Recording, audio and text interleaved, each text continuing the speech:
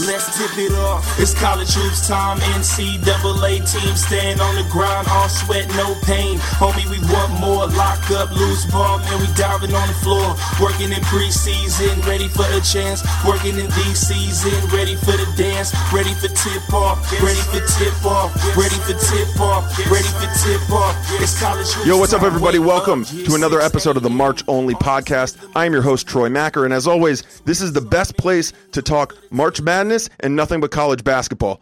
And today is a super special episode and perhaps our first emergency podcast of the 2018 tournament. Thanks to the number 16 seed UMBC Retrievers winning against the number 1 overall seed UVA Cavaliers 74-54 in the first round of the 2018 NCAA tournament. It is the first time a 16 seed has ever beaten a 1 seed in the men's tournament. Now, it happened in 1998 in the women's tournament when number 16 seed Harvard beat the number 1 seed Stanford Cardinal.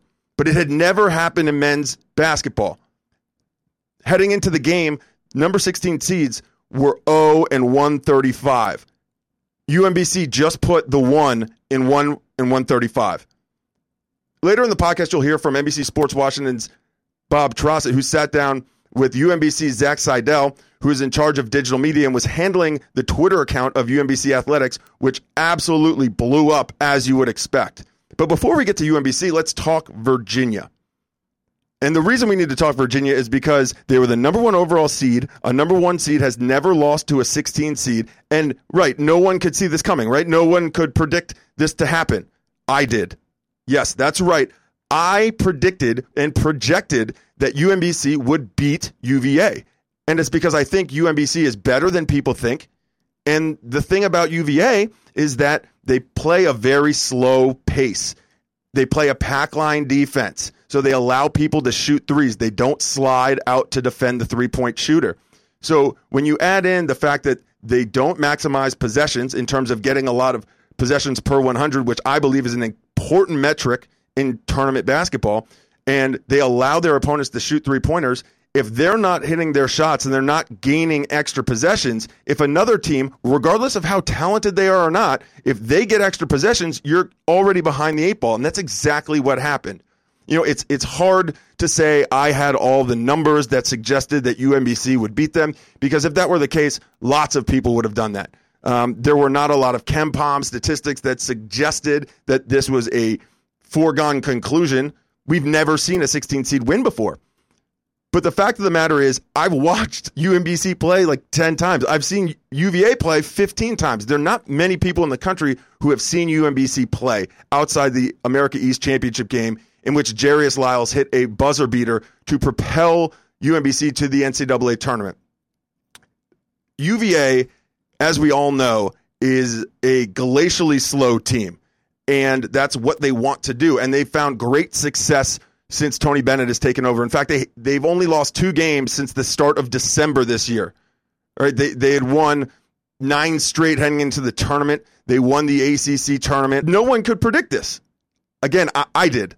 Yeah, I'm doing this in large part because I need to pat myself on the back, but also because we need to talk about UVA and why we thought they would win the national championship.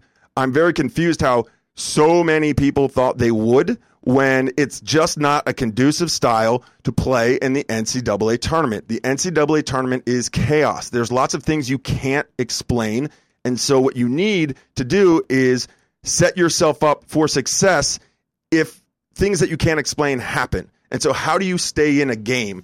You get extra possessions and you hit three-pointers. Those are 2 things that they don't do, and that's 2 things that they allowed their opposition to do. And this was not a 3-point win or a stunning, close decision. This was a blowout. UMBC was the better team across the board. They may not be as talented. They may not have the experience. But what they did was they played the better basketball game, and it's because they had a better style. And styles make fights, as they say in the fight game. That's what happened here. I don't care if UMBC has no one who ever plays pro basketball and UVA has a ton. UVA was set up to fail in this NCAA tournament. Maybe not this game, but eventually. And the fact that so many people had them going to the Final Four and national championship when they have no success in the past in the tournament was ludicrous. Again, past tournament success is something that people don't like to quantify because the players aren't there every year.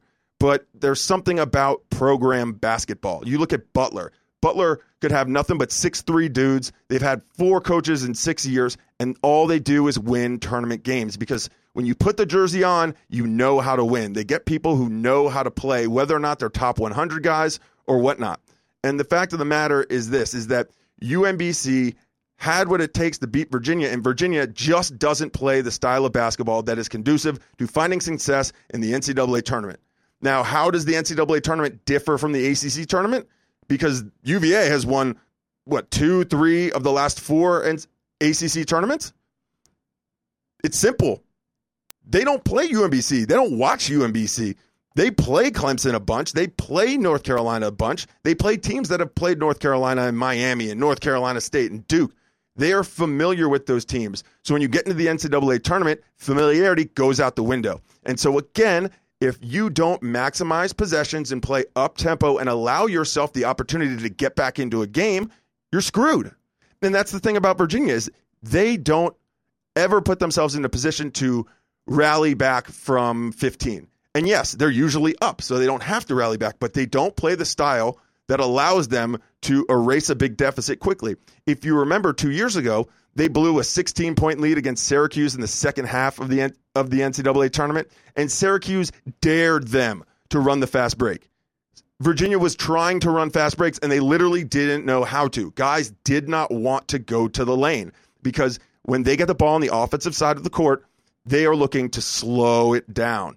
The problem is when you're down 15 and history is going against you, you can't slow it down. You got to go, go, go. And that's what UMBC did, and that's what Virginia couldn't do. And that's why we are talking about history, absolute history.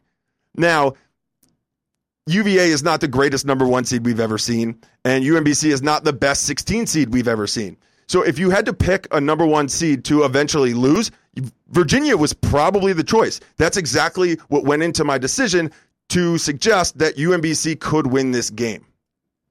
And if you don't know Jarius Lyle's name, you better get familiar real quick. He had 29 points in the win, and he scored the buzzer beater over a Vermont team that beat UMBC by over 20 points twice. So this guy is feeling it right now, and he is going to be a pivotal figure in March Madness history from here on out because his team did the unthinkable, the absolute unthinkable in beating UVA. And it's cool for us and myself to be a college hoops guy in the DC area to see it happen between 2 teams from this area.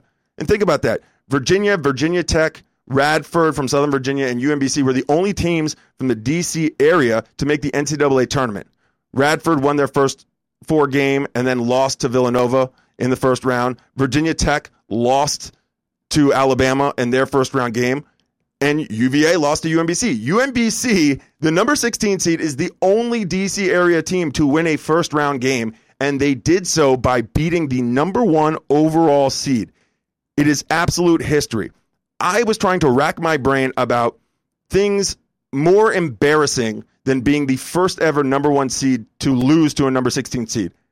And I couldn't come up with any. I would much rather have been the Atlanta Falcons to blow a 28-3 lead to the Patriots in the Super Bowl. I would much rather be the Golden State Warriors blowing a 3-1 lead to the Cleveland Cavaliers in the NBA Finals. This is the single most embarrassing thing that you could be attached with because it had never happened. 0-135. So it stinks because you feel bad for the UVA kids because they're good kids on a good team with a good coach. And now we're sitting here talking about should UVA let Tony Bennett go? And it goes back to this sports theory that I have about fans. And it's that fans want teams to be great so bad that they forget how hard it is to be consistently good. And Tony Bennett has been consistently good at Virginia. And we should not want him fired because he was the coach of the first team ever to lose to a 16 seed in the first round of the NCAA tournament. Tony Bennett has won 219 games at Virginia since joining at the beginning of the 2009 season.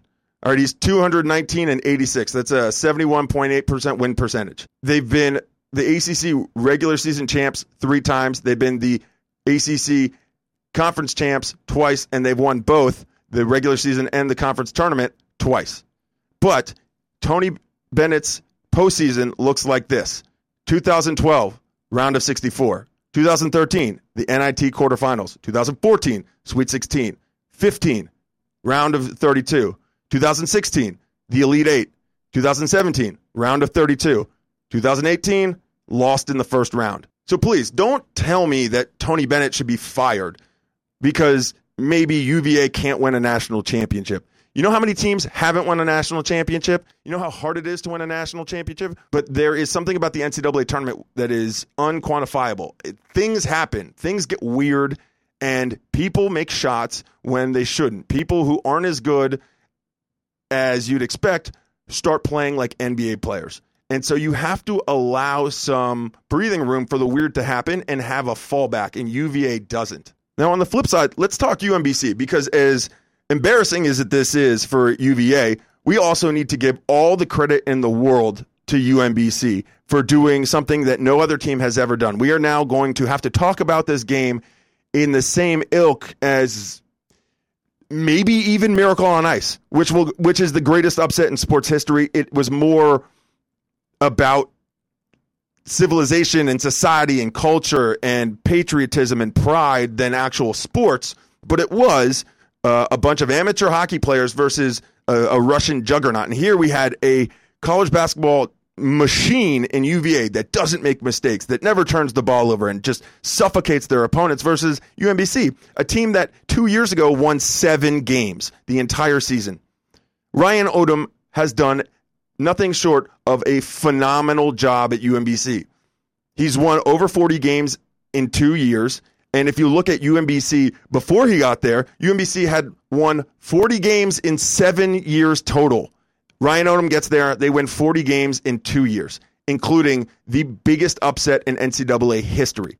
They win games, and when they win big or they lose big, there was no in between. So if they're on, and there are not many teams that can stop them. And Jarius Lyles was playing lights out. That he is the type of guy who could carry a team to 1 or 2 wins. And UMBC doesn't have to win another game for the rest of the program's history because they are etched in the annals of college basketball lore because they beat the number 1 overall seed and became the first team ever to beat a number 1 seed as a 16th seed in the NCAA tournament. And more importantly, your boy, this guy, Two Thumbs right here, predicted it would happen. And so I'm here to puff my chest out a bit because I literally, when I saw the bracket, I thought and I knew this is something that could happen. Not many people gave this team a chance. I did. I've seen them play a ton, and I really liked how they play. They play hard. They don't give up. They shoot well. They got a couple different guys who can score. And I think winning at Vermont in the A East championship game on a buzzer beater gave them all the confidence in the world to go against the team, regardless of what seed they are, that can't score and doesn't like to run. They were allowed the opportunity to control the pace of play. So I'm really ecstatic that UMBC won, that we saw history made, that I was right, and that a lot of people's brackets are busted. And if you watched the game last night, you followed it on social media, you could see that UMBC was losing its mind. Their Twitter account was just, they were lights out as much as the team was lights out. And so what we did is we had Bob Trossett, one of my coworkers here at NBC Sports Washington, reached out to Zach Seidel, who is in charge of the UMBC Twitter account, to talk to him about what it was like, what he was feeling, what the emotions were like, trying to be the online voice of history, of college basketball history. So what we're going to do now is play that interview recorded earlier today. Enjoy, and then we'll come back and talk a little bit after that. Well, March Madness is officially underway, and how about the 16-seeded UMBC Retrievers out of Baltimore County in Maryland?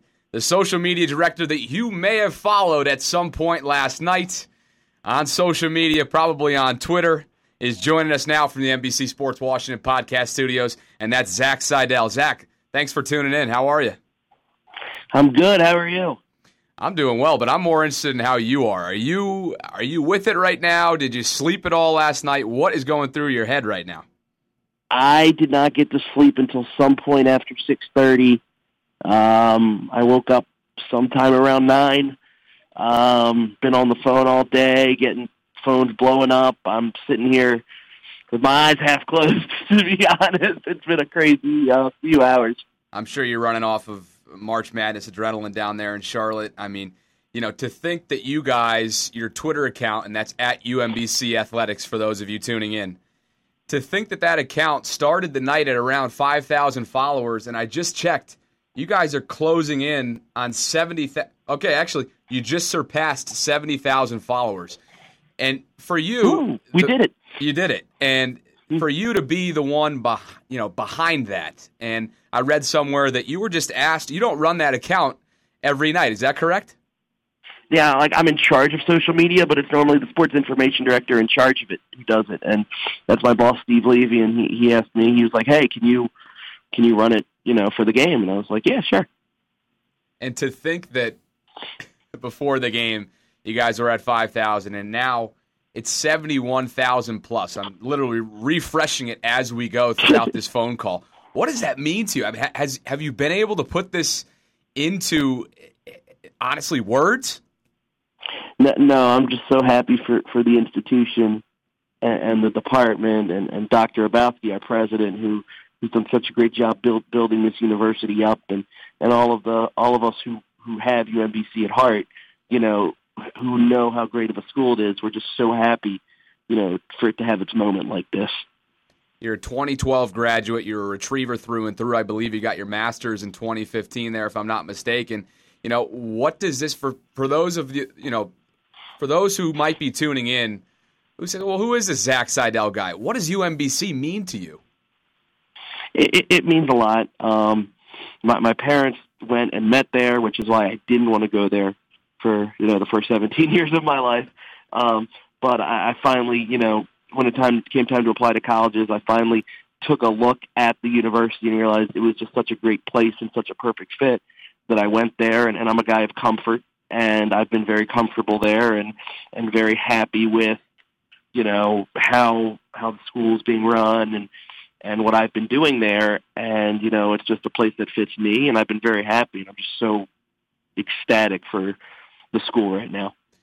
I find it funny because I grew up in Albany, New York, and obviously, SUNY Albany has had a pretty good run the last 10 years or so in the America East. And, growing up there and going to a lot of games, I got to be honest with you, we would circle UMBC as a usual, normally winnable game. And now you guys are sitting in this position where, you will probably go down as the greatest upset victory in college basketball history. I mean, I don't see, I've read a lot the last 20 hours or so since this happened. I don't see there being another game that can compete with this.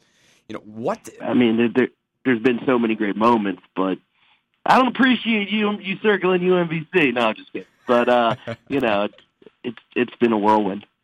Well, how many, it's funny that the Twitter approach that you seemed to take was have a little bit of sass, keep it respectable, come at people if they came at you first, and it seemed to resonate with people, and definitely the millennials. What was your approach heading into the game?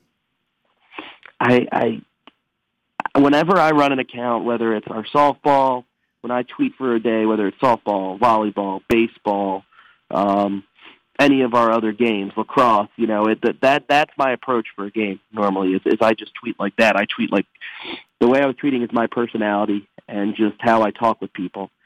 And I didn't really have a plan going into the game, except that, Jairus Lyles needed 15 points to set the single-season scoring record for the school. So the only tweet I knew I was going to have was if he scored 15 points, that I was going to send out a congratulatory tweet. And I was trying to make a graphic on it, during the beginning of the game, but it got so crazy that that couldn't be done. And then your website crashes. It's 21-21 at half. People are starting all throughout the country to say, well, let me get to a TV. Twitter's blowing up. What are you doing there on Media Row? What is going through your mind? Well, first I was actually at the scorer's table, and I'm getting texts from so many people. One of them I think is like from my mother and my sister, like, brush your hair, we see you on TV. So I was trying to work on that, but my tweet deck kept crashing, and what was going through my mind was, hey, we're getting good publicity. Let's just keep this up. I'm just going to keep doing what I'm doing, and we're going to ride this wave as long as we can. At what point in that second half were you thinking to yourself, this is actually about to happen? I told everyone, I'm like, I remember sitting there and thinking to myself at the under 4 timeout where I think we were up 17, and I remember thinking, we've had a couple games like this year where we've been up this much with 4 minutes left, and you were relaxed, and, like, come on, Zach, you were relaxed, you were chilling, you knew the game was over. And I'm like, why are you thinking this game isn't over yet? You're playing number 1 Virginia. And it wasn't until about a minute and a half left in the game where I was like, this is happening. This is actually happening.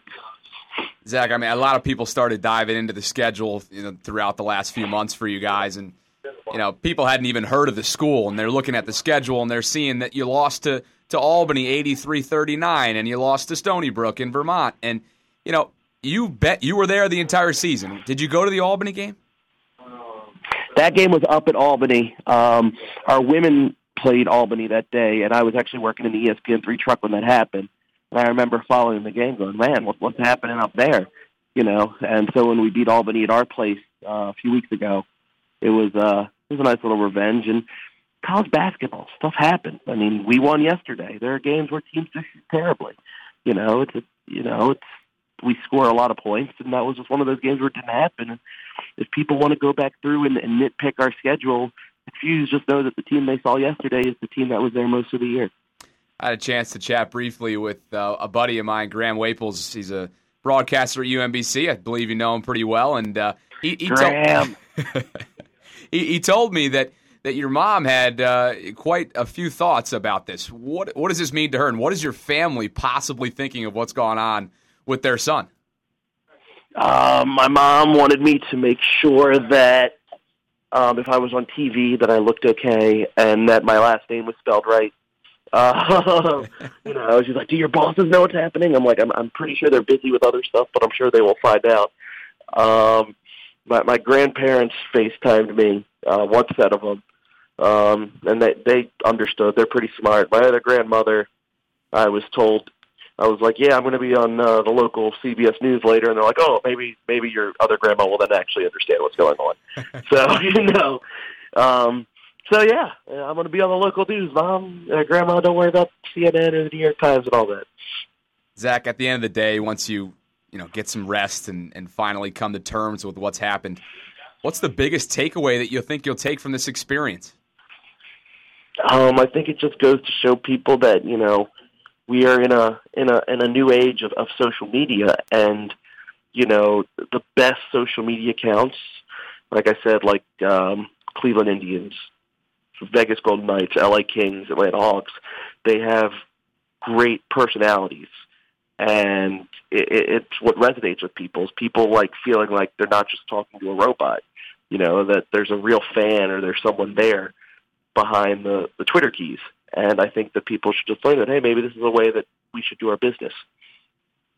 Zach, last question for you. What should we expect from the account going forward? Are you going to get the nod for the next round?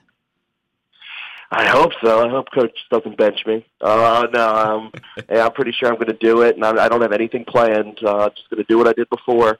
I'm not going to go overboard with anything. I'm just going to keep doing what I've been doing, and hopefully that's successful. Zach, really appreciate it. Enjoy the ride. Get some sleep. We'll be watching the next round over here in Bethesda. Thank you. That is Zach Seidel of UMBC Athletics. Mr. Twitter, they're calling him, right down here in the D.C.-Baltimore area. Zach, thanks so much. Thank you. All right, man. All good on my end. Thanks so much. Honestly, enjoy this. Hopefully catch up with you in person at some point in the future, and safe travels. All right, cool. Thank you very much. Okay, Zach. Bye-bye.